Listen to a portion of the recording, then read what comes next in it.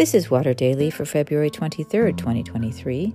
This week we explore Matthew 4, 1-11, the story of Jesus being tempted by the enemy of human nature.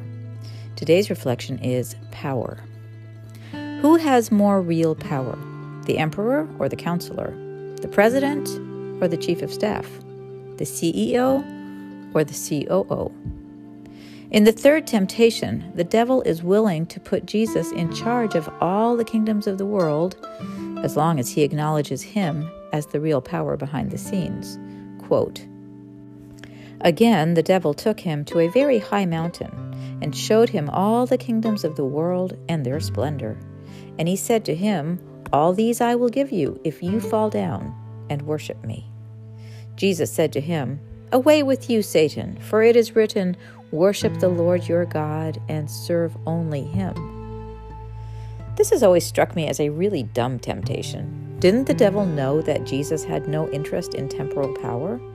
Of course, this Jesus, in whom more divine power resided than the world had ever seen in a human being, was even less interested than most in world domination. He cared more about demonstrating the power to be gained in giving away your prerogatives. There are at least three ways to wield power. There is power over, when we have dominion over others and we use it to control them. There's power under, the indirect, passive-aggressive power seized by those who use their sacrifices and victimhood to try to control others. And then there's the kind of power Jesus wielded, what I would call power with. This comes from a true sense of who we are, joined with an awareness of the power of God alive in us, so that we use power in a way that empowers others. As we read the Gospels, we see Jesus constantly empowering people who had been robbed of power, whether by the Romans, by the religious authorities, by illness or prejudice or poverty. This was ultimately what made him such a threat to those who thought they had power over him.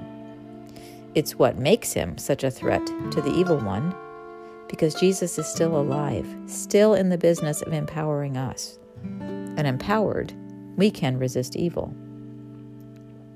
When you look at your life, what kind of power is most often at play in your relationships, in your work, in your health? Are there things and people you'd like to dominate? Are there things and people whom you feel have power over you? Neither is a good position to be in. Are there ways you employ power with in a way that allows you to be true to yourself, true to God, and empowers others to be the same? This is part of what it means to participate in God's mission to bring wholeness to the world.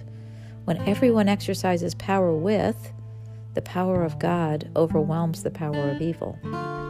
That old devil really never had a chance.